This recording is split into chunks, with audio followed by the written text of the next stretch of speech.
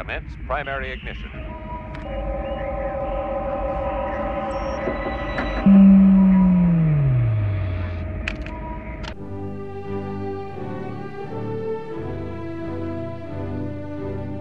You will find that many of the truths we cling to depend greatly on our own point of view. You must unlearn what you have learned. I'm looking forward to completing your training.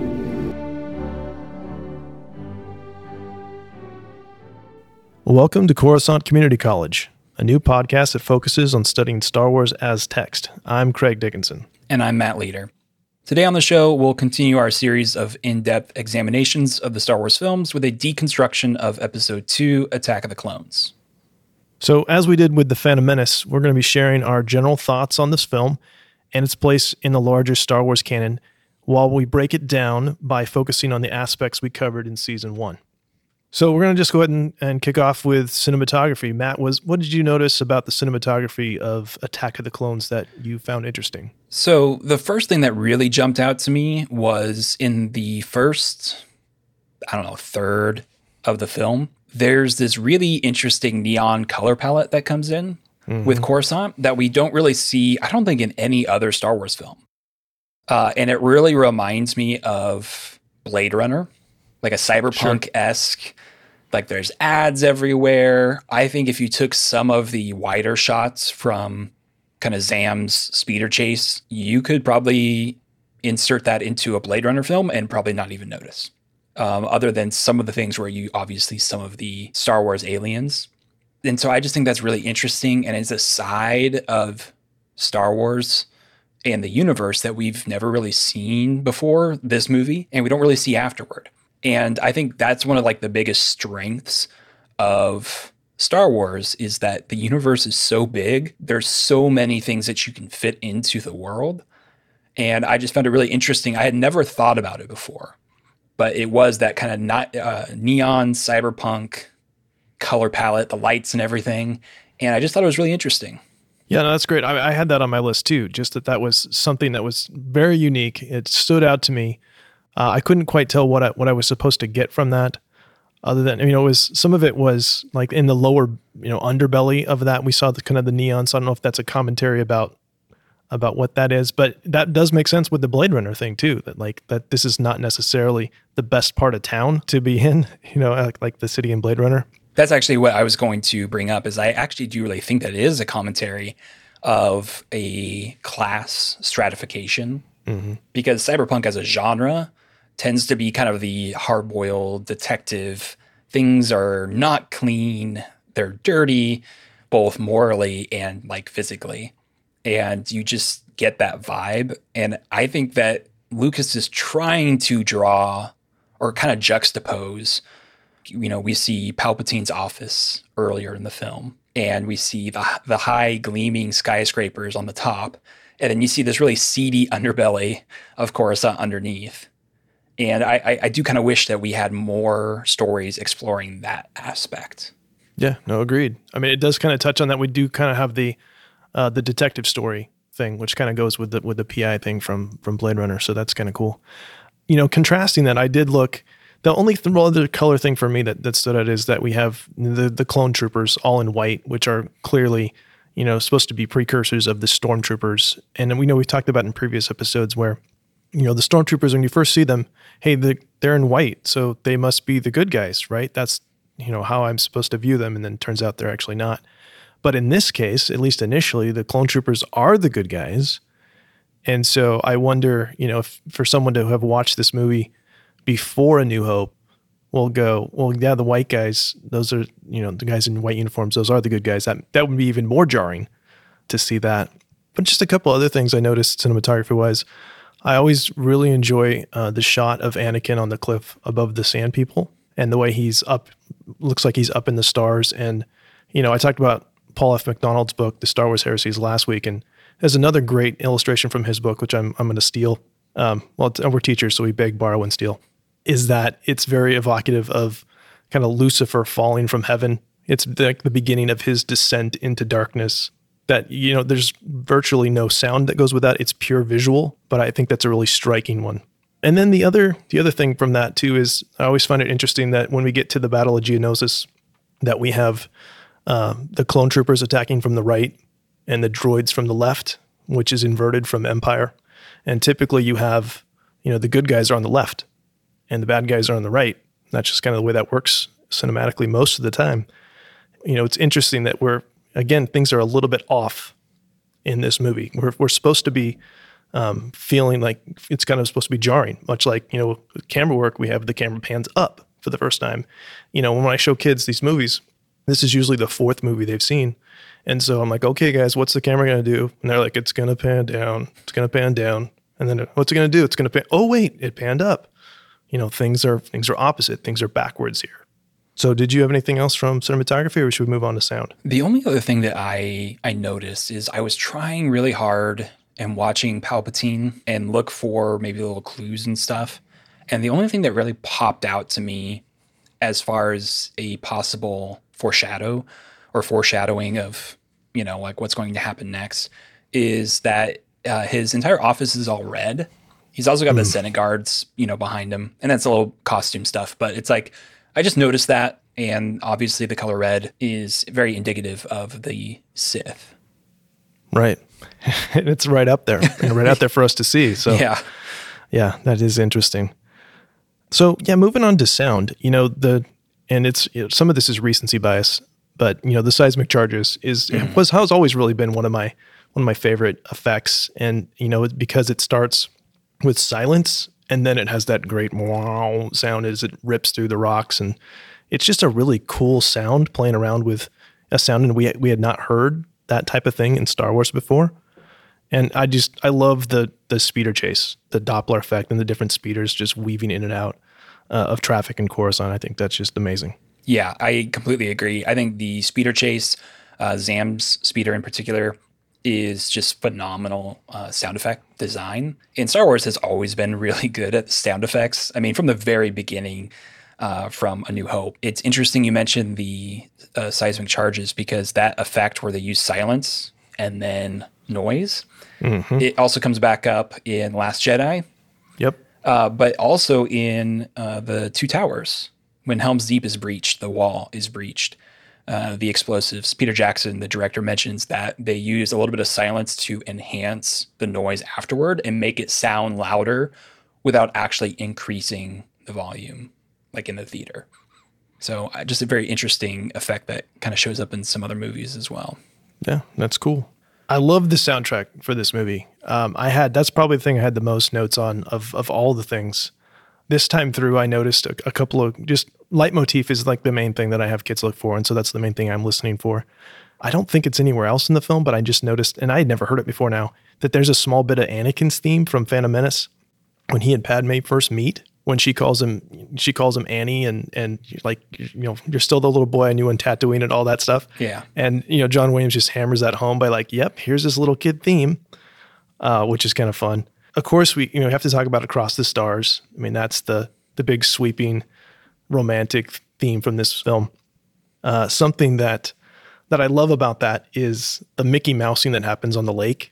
And, it turns out it's this, romantic scene, and then she breaks away and the music cuts out at that exact minute, at that moment. And, kids get a kick out of it. Like, I get laughs so frequently when I show that in class. It's timed so perfectly. So that's just great.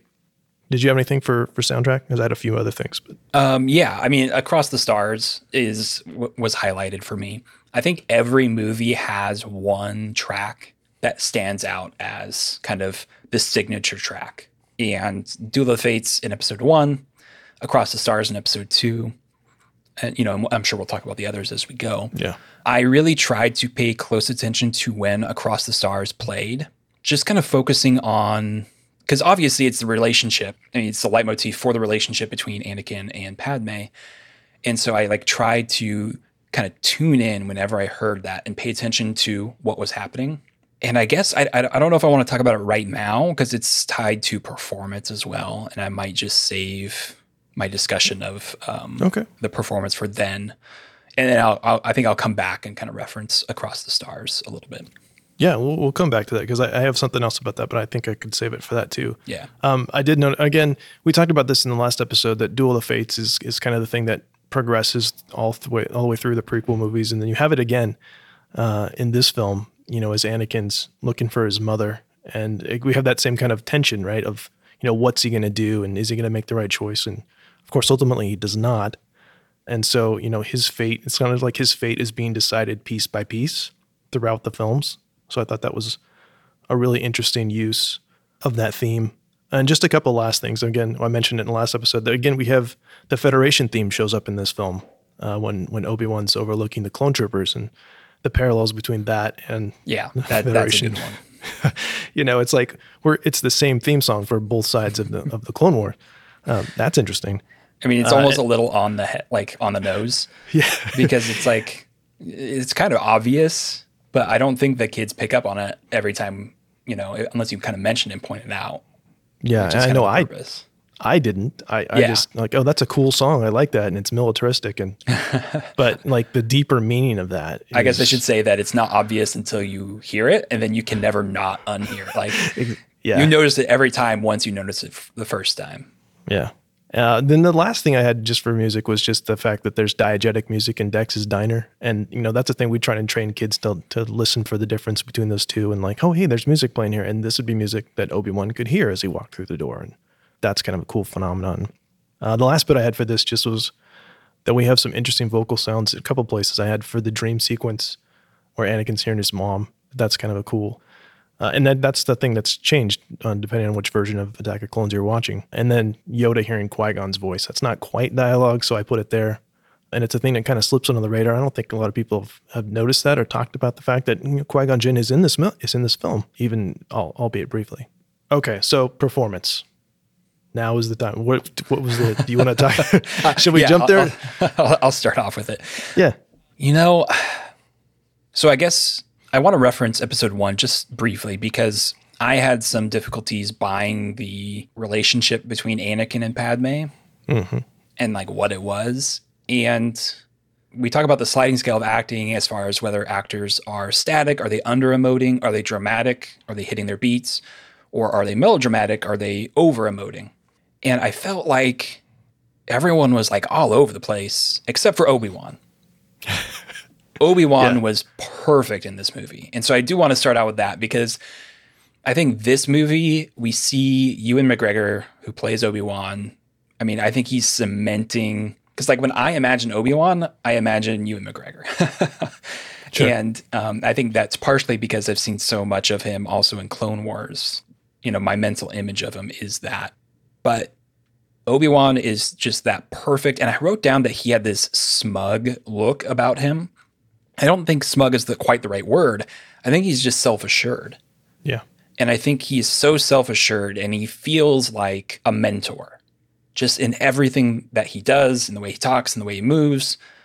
And I love his performance. I think he's by far the best actor in this entire movie. Anakin is all over the board. He is static. He's dramatic. He's melodramatic. Padme is all over the board. And that's kind of what I was thinking with Across the Stars is that motif is supposed to symbolize the building relationship, right, between Anakin and Padme. Mm-hmm. And I don't buy it. Like Anakin must be an amazing kisser because the first time he kisses her and they're off to the races. But before that, like all he does is whine and complain and murder people. And it's just like, there's moments where I think it works. Like right before they ride into the Colosseum on Geonosis. Yep. Like I think that's totally fine. I don't think that it's earned earlier in the story. Because like when Anakin is in Padme's apartment and he's complaining about Obi-Wan, consistently Padme shoots him down. I mean, from the very beginning of the film, and this is kind of bleeding into the dialogue and body language, facial expressions a little bit, there's just this coldness that she has towards him. Where when she's saying like, Annie, my goodness, how you've grown. You'll always be that little boy on Tatooine. Like that's totally shutting the door on him. I mean, when Anakin's complaining about Obi-Wan, she shuts the door on him again. The one that really got me is when Anakin is staring at Padme and she goes, "Stop looking at me like that." it's making me uncomfortable. And he doesn't. And it's like, I can't imagine a real woman being like, wow, that's so attractive. He won't listen to me and stares at me creepily. Like, right. It just doesn't, the buildup doesn't work for me. I think the payoff of, towards the end, and I think it gets better when Padme races off to go save Obi-Wan and Anakin follows her. I think that makes sense. I think that tracks. I think that works. But the beginning of the relationship doesn't feel right to me. No, I hear you. To playing devil's advocate, and this isn't mine. I've heard this from multiple things. So I think Brian Young is probably the one I've heard it from most. Is that we can look at this as if these two kids have zero social experience. That Anakin's basically training to be a monk, and she's been in the legislative youth program since she's 12. So both of their social skills are totally off. And then, the other thing that this just sparked in my mind, we talked last episode about how, the Jedi were not supposed to be looked at as, Lucas did not intend them to be, hey, these are the moral authority. This is Jedi in their prime. They're awesome. They're infallible. We're not supposed to look at this relationship and go, yeah, that seems healthy. It's not. It's not supposed to be healthy. It's not a good example of the way that you should do things. And then, that doesn't necessarily go into performance necessarily, but there's a little bit of that there. And then, it reminds me of when we do get to that scene, when we show it in class where she confesses her love to him, it's kind of like, okay, that seemed a little out of left field. What do you guys think? Is that because they're about to die? And she even kind of mentions that, is this legitimate? Is this genuine? Would it have been that way had it not gotten to this point, where they're literally going to die in the next few minutes? Would she eventually have come to that point? And so, those are interesting questions to ask. I don't know the answers necessarily, but I think they're really good discussion points. I hear what you're saying, and I think those are really valid points. I don't know if the text supports those. I think those are inferences that you could draw. At least, I guess what I would say is I would buy that. Padme does not have a normal childhood. Obviously, Anakin doesn't either. But that feels like there should be like this almost playful awkwardness, and that doesn't come through, where they're like, how do real relationships work? And it's like, yeah. So I see what you're saying. I don't know. I don't think it works for me. I don't think there's enough there. Cause and I don't want this to become the Clone Wars apologetics or whatever, but I think the Clone Wars, and obviously there's way more time to explore this kind of relationship, does a little bit better job of showing that possessiveness and how unhealthy that relationship is. Where this movie, I don't feel like it shows the unhealthiness, especially because it gets kind of rewarded at the end too. Yeah. Like if we're talking about theme, if this was your introduction to how courtship works, you might get the wrong idea. Yeah. Yeah. And I think I've told you this before, that one of the years that I showed this film, that most of the girls cheered at the end. They were like, yay, they're getting married. And it's like, it's not a good thing. You hear Across the Stars there at the end, but it's not played in a happy way, and this is another thing. I'll throw this out and then move on, is that I've heard recently and that there's this concept called Dies Irae, right? There's a theme song for death, and this has been around forever, and it's Latin, and it means the day of wrath. It's not a good thing. It's a song, it's the music for death. And that little motif is in Across the Stars. Like, you're meant to think subconsciously, this is not going to end well, if that makes sense. Mm-hmm. So before we move off of performance, was there anything else that you noticed? I had a few things. I mean, I always like to point to Anakin's facial expressions when his mom dies as like an example of that Hayden Christensen can act. Mm-hmm. Some of this we talked about, like maybe this is direction. It's what the script says, but he says so much just with his face in that scene, and it ranges. The music helps with that too. But I think even without the music, it works, that you can see kind of what's going on in his head. You see the realization and then the determination about what he's going to do next. But I just had a lot of great dialogue in this film. I know as much as people are like, well, the prequels don't have dialogue. I'm like, if you look for it, I mean, pretty much everything Sheev says is awesome. The things about, I love democracy, and that whole speech is so great and just dripping with, he sounds sincere, but he's not. I also had Palpatine written down as just his whole performance overall is amazing. I should say, because, I talked about how Obi-Wan kind of feels like the number one, but Palpatine's right there with him. Everything he does feels dripping in sarcasm and double meaning, and that's fantastic. Yeah, I agree. And I just had to throw in I love the line where, why do I get the feeling you're going to be the death of me? I love that foreshadowing. That's fun because, and again, for kids, it's a literary device too. So we get to go, hey, look, this is supposed to be kind of a nudge to the audience. Hint, hint, this is where this is going. And so that's fun to pick out. One other thing because there's a couple lines and stuff that I wrote down. When Mace Windu very early on says, Count Dooku was once a Jedi, he couldn't assassinate anyone. It's not in his character or in his nature. Jocasta Nu, the librarian, says, if an item does not exist in our records, it does not exist. And then also when Obi-Wan and Anakin are in the bar and they cut off Zam's arm and then Anakin goes, Jedi business, go back to your drinks. I think all of that is actually doing a pretty good job of setting up the Jedi as not what they should be.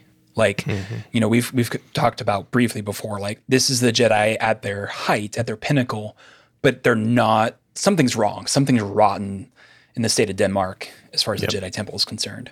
And, I was just thinking, like, if I was a patron at that bar and saw these Jedi just cut off some random person's arm and then be like, go back to your drinks, I'd be like, who are you? Like, Did she actually commit a crime? Like, what's going on? That's not right. Where's her justice? Yeah. And then just the arrogance of Mace Windu and Jocasta Nu, where it's like, we already know everything.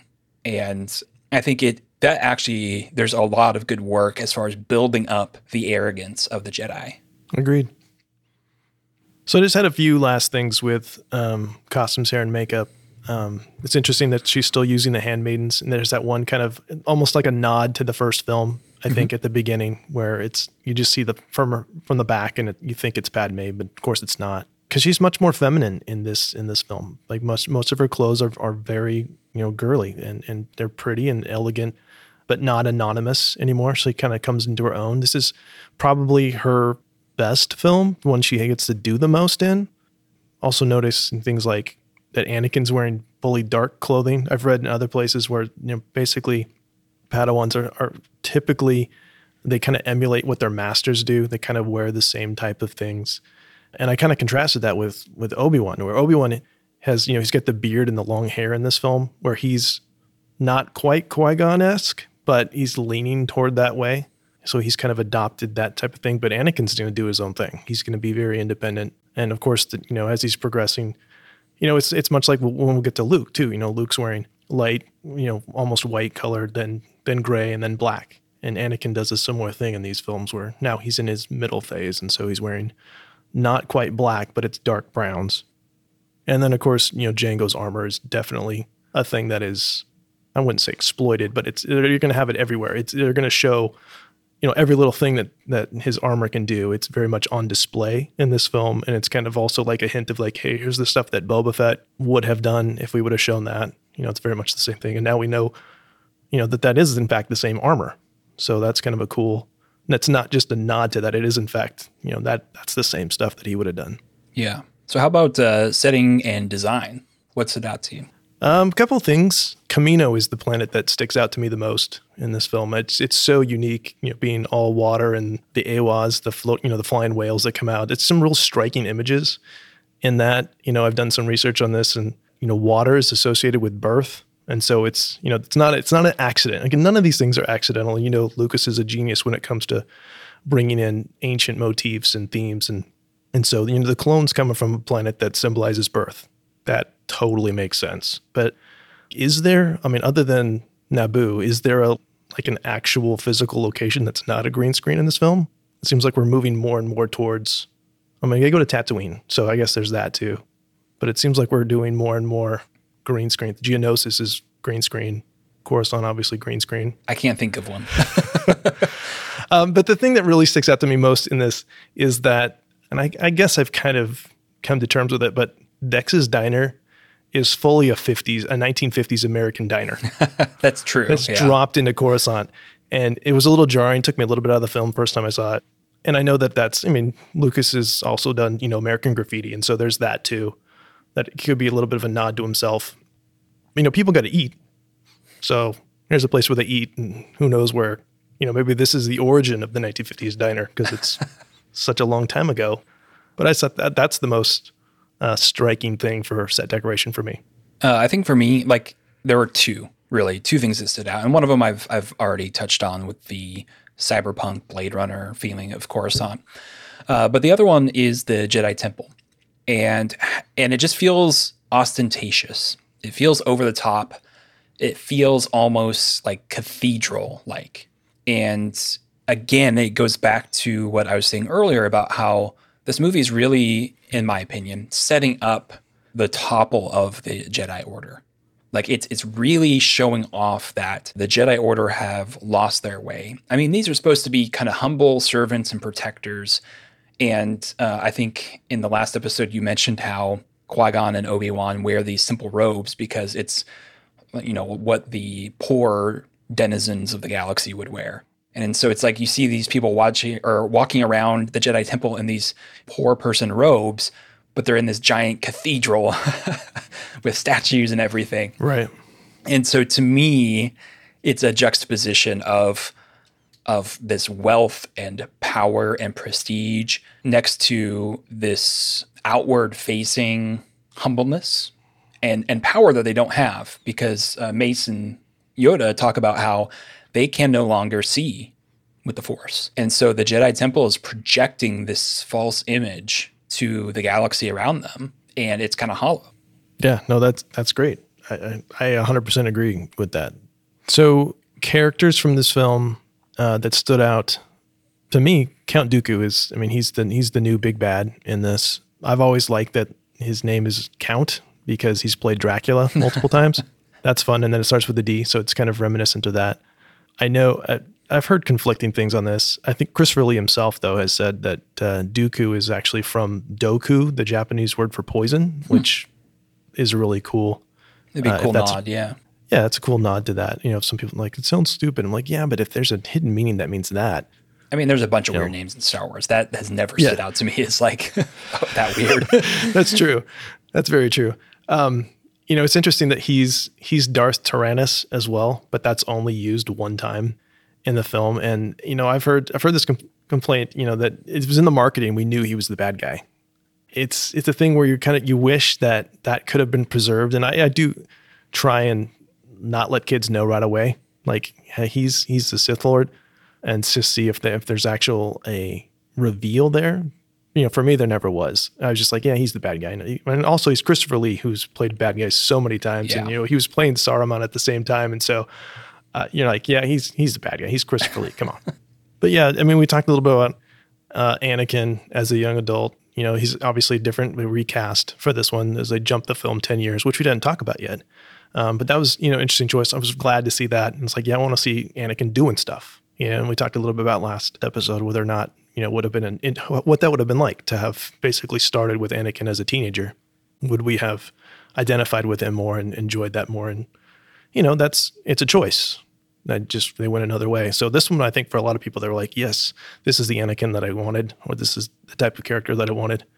But I just wanted to point out, I hinted the last episode that he's kind of the end justify the means guy. We saw that already where, Qui-Gon told me to stay here. And so, yeah, I'm in the ship, and he probably didn't want me to go into space, but I'm technically doing what I'm supposed to do. And he does that again here with the encourage to love speech to try and justify, yeah, I can totally go after Padme here as long as I do this mental gymnastics. Yeah, which I would define as unconditional love. Like, well, you would define it that way. Would Yoda define it that way? We talked about Jango Fett already. That's one of the, he shows up on the poster because obviously, he's supposed to be important and great character. And Tamara Morrison's awesome. We still get him, showing up in Mandalorian. So that's great that he's still doing that. I like that they dropped Bail Organa in this. He's barely in it, but I still think he has some kind of crucial things. And it's very much where you're seeding that for the next film.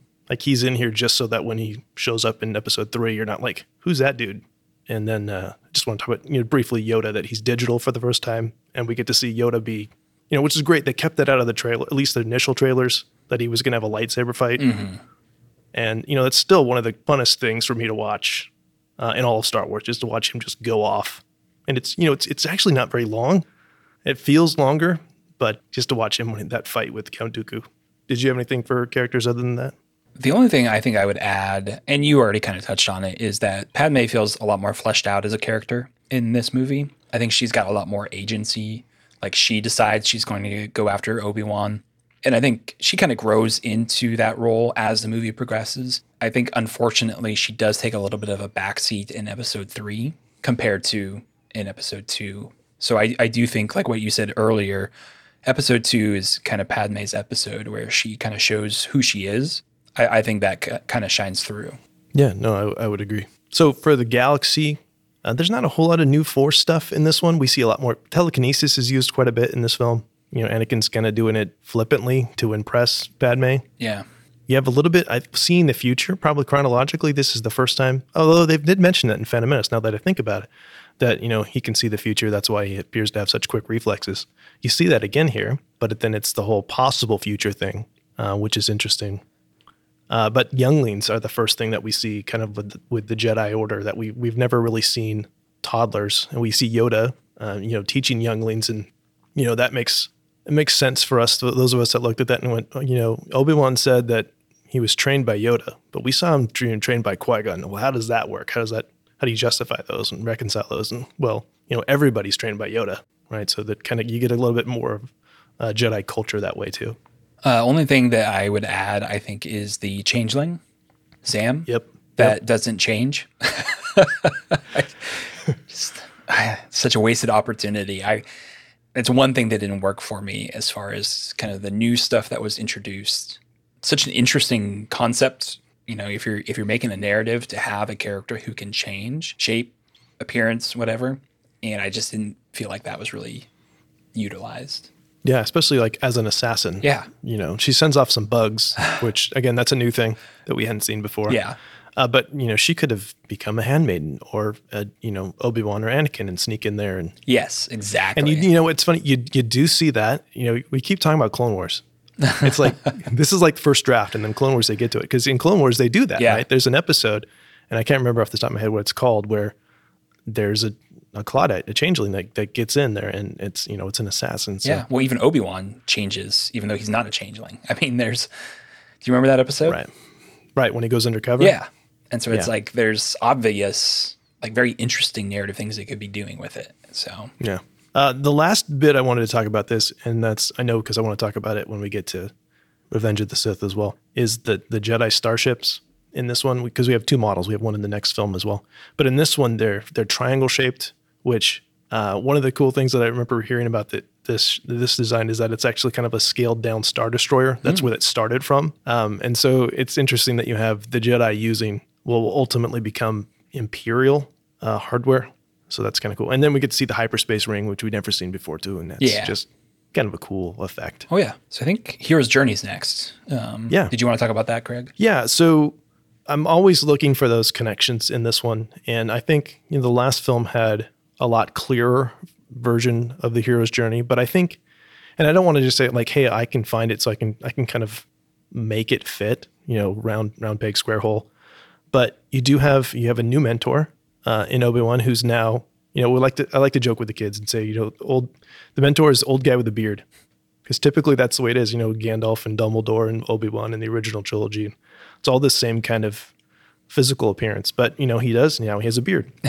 But you have the death of Anakin's first mentor in this, his mother, you know, and that sets him off. He has to kind of how's he going to evolve independently from that? You know, he doesn't go the way he's supposed to go, obviously.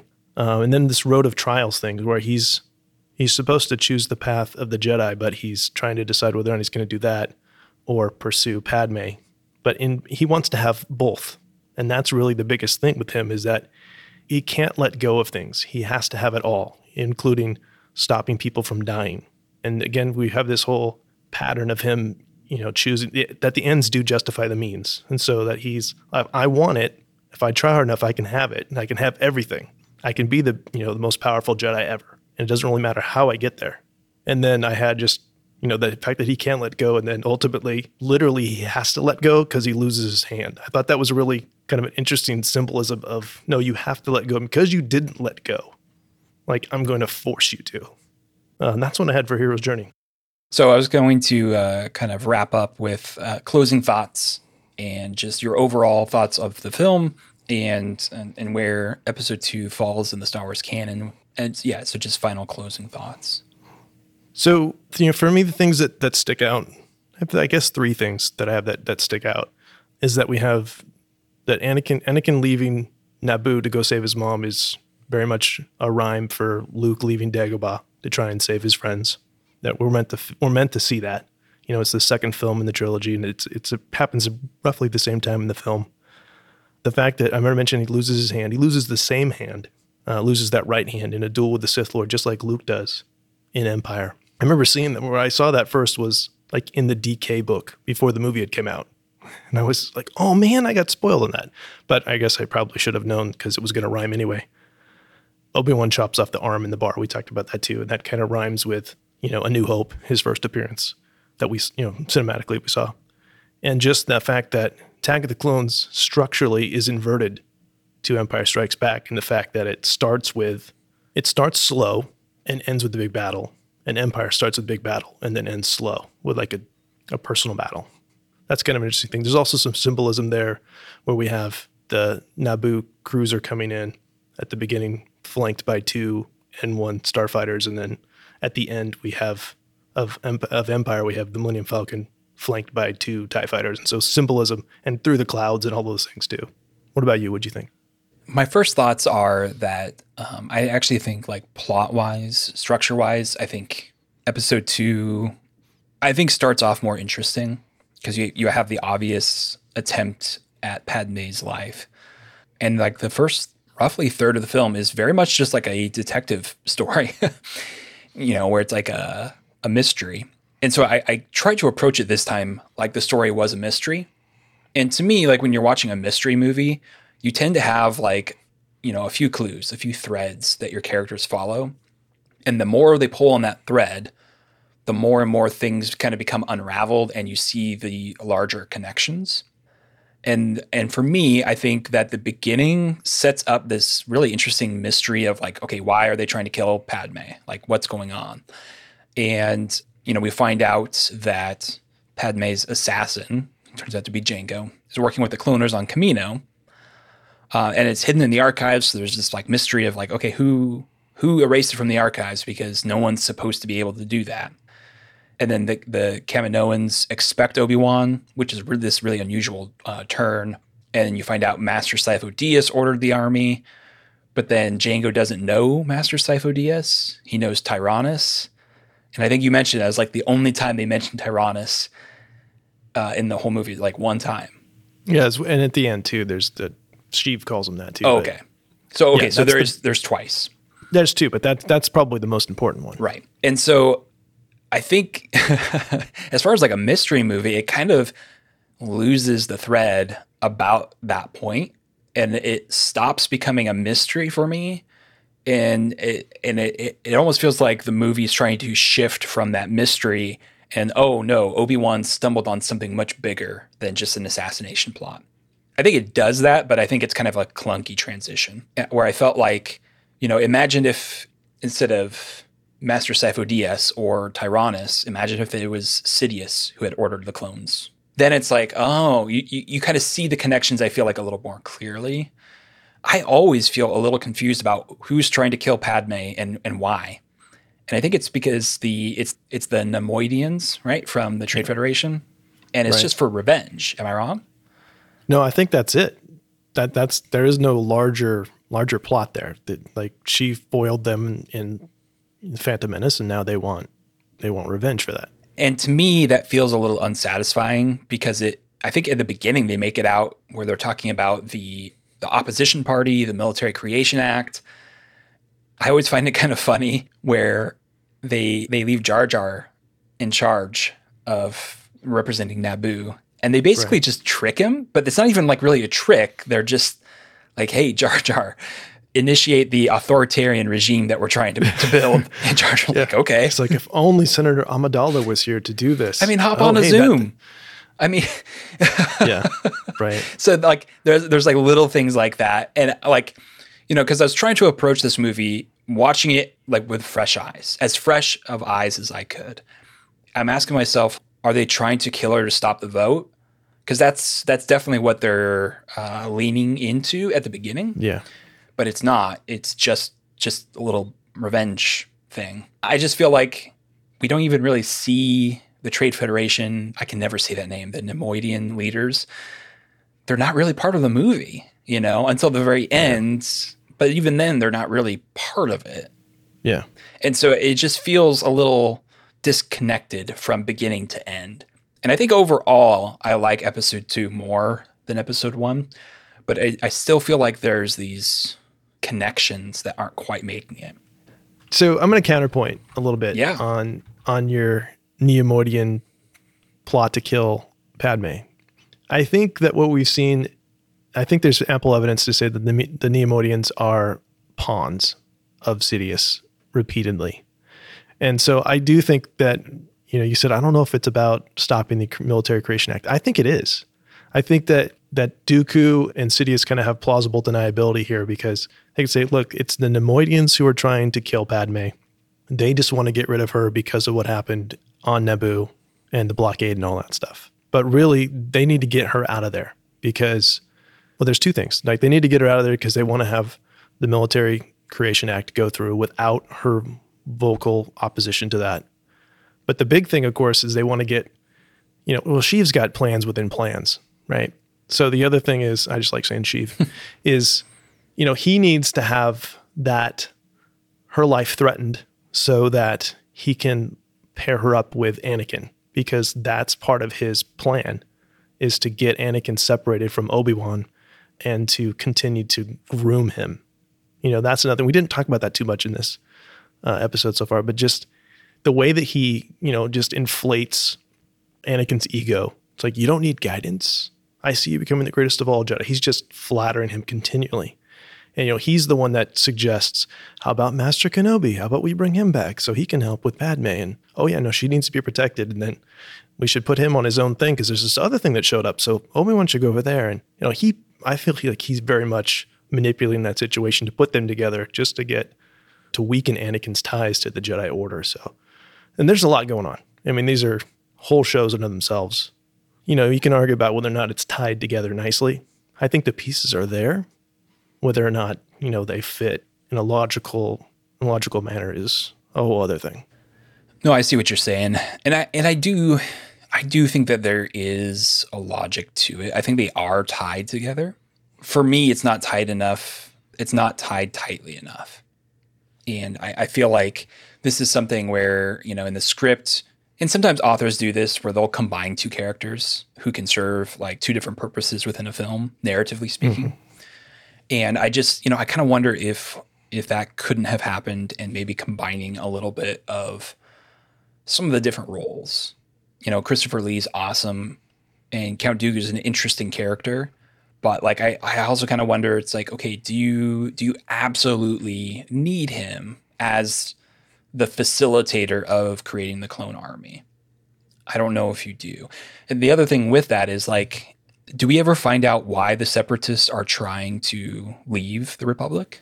It's not super clear in the film. I think there's stuff in the supplemental material. There's stuff in the deleted scenes of Revenge of the Sith. But ultimately, I think it comes from and in Clone Wars too, that it comes from, feeling that Palpatine, again, he's been in power already longer than he's supposed to, and that you're seeing regulation that you hadn't seen before, and that the system that these people believed in is disappearing. Yeah. And so it's kind of this disaffection with the Republic and the way that it's being handled with the Senate and the corruption in the Senate, which we've already known has been around for decades at this point. And so I think it's just kind of a natural progression from, we're tired of seeing our government act this way. And I guess that's like where I'm coming from, where like, what if Dooku were more of a Saw Gerrera type, where he's this kind of resistance leader who's fed up, and lean into that story a little bit more and just make those ties a little clear for the viewer. Yeah, it would have been cool to see a little bit more. I mean, that'd be a great novel, actually, to see him come to power as the head of the Separatists, or It's a term we don't hear often. I remember hearing it in like the original Star Wars Battlefront, like not like for PS2, the Confederacy of Independent Systems is the other term, to see kind of how he rallies people. And obviously he's very charismatic, but we don't really get to see that progression. We just hear about it, right? This is an example of show not tell. And they just told us he's the head of the Separatists. And that's where it's like, it's also hinted at that the Trade Federation will join the Confederacy of Independent Systems if they assassinate Padme, right? That's kind of their condition. Sure. And it's like that right there is another, I mean, that would be such a great way to add nuance of, hey, these are resistance fighters, just like the rebellion. And they're just, they're fighting tyranny. They're fighting Palpatine. Yep. Oh, but they're also hiring assassins. And so it's like, there's so much there that I feel isn't quite brought to the surface. And for me, brings the movie down a little bit because it's not reaching for those things I feel like are right there. These are lots of subplots that I see, and I see where you're coming from, but I'm like, how long do you want this movie to be? I mean, it's over 2 hours already. See, that's where you gotta combine characters. And that's where it's like you gotta tighten it up in other areas in order to make room for that. Cut out all the awkward love scenes and make them a couple already. And just, I mean, I don't know. You can spitball all day about the movie you would make. This is just something for me. This was one of the weaker parts of it, where I can see so much under the surface that I want to explore. Like, tell me and show me why the Trade Federation and all these other systems want to leave. Like, show me how corrupt it is. That sounds really interesting, and it doesn't quite go there. So, I think that's it. Yeah, I think we've covered it. If you're listening to this and you have thoughts about Attack of the Clones, we'd love to hear them. If we missed something that's one of your favorite things, please let us know. If you disagree with either of us, please let us know. We'd love to have you join in the discussion. But we just wanted to say thank you so much for listening to us ramble on a little bit here. Please check out our teaching resources at coruscantcc.podbean.com. If you do want to connect with us, you can find us on Twitter, Facebook, Tumblr, and Instagram at CoruscantCCPod, or you can email us at c3podfeedback@gmail.com. And if you haven't yet, please join our Facebook group, the CCC Common Room. It's a safe place to debate, collaborate, and ruminate on all things Star Wars, teaching, and film. You can find that at facebook.com/groups/C3 Common Room. And then finally, we'd like to share the announcement again that we are participating in Star Wars Podcast Day 2021. On February 7th, over 60 Star Wars themed podcasts now are going to band together to commemorate the anniversary of Jedi Talk, the first Star Wars podcast that premiered in 1999. We will be releasing our latest episode a day early. It looks like it's going to be our Revenge of the Sith episode to take part in that celebration of the Star Wars fan audio community. We're very honored to take part, and that hope that you will support all the great podcasts that are involved. Coruscant Community College. Because the Imperial Academy isn't for everyone. This podcast is not endorsed by the Walt Disney Company or Lucasfilm Limited. It is intended for entertainment, educational, and informational purposes only. All names, sounds, and any other Star Wars-related items are registered trademarks and/or copyrights of Disney and their respective trademark and copyright holders. The official Star Wars website can be found at www.starwars.com.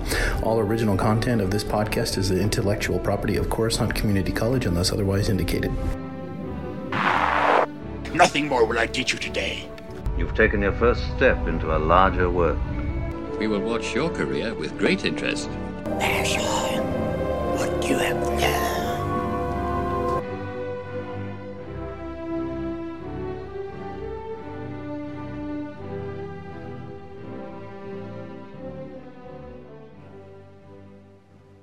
Coruscant Community College, because the Imperial Academy isn't for everyone.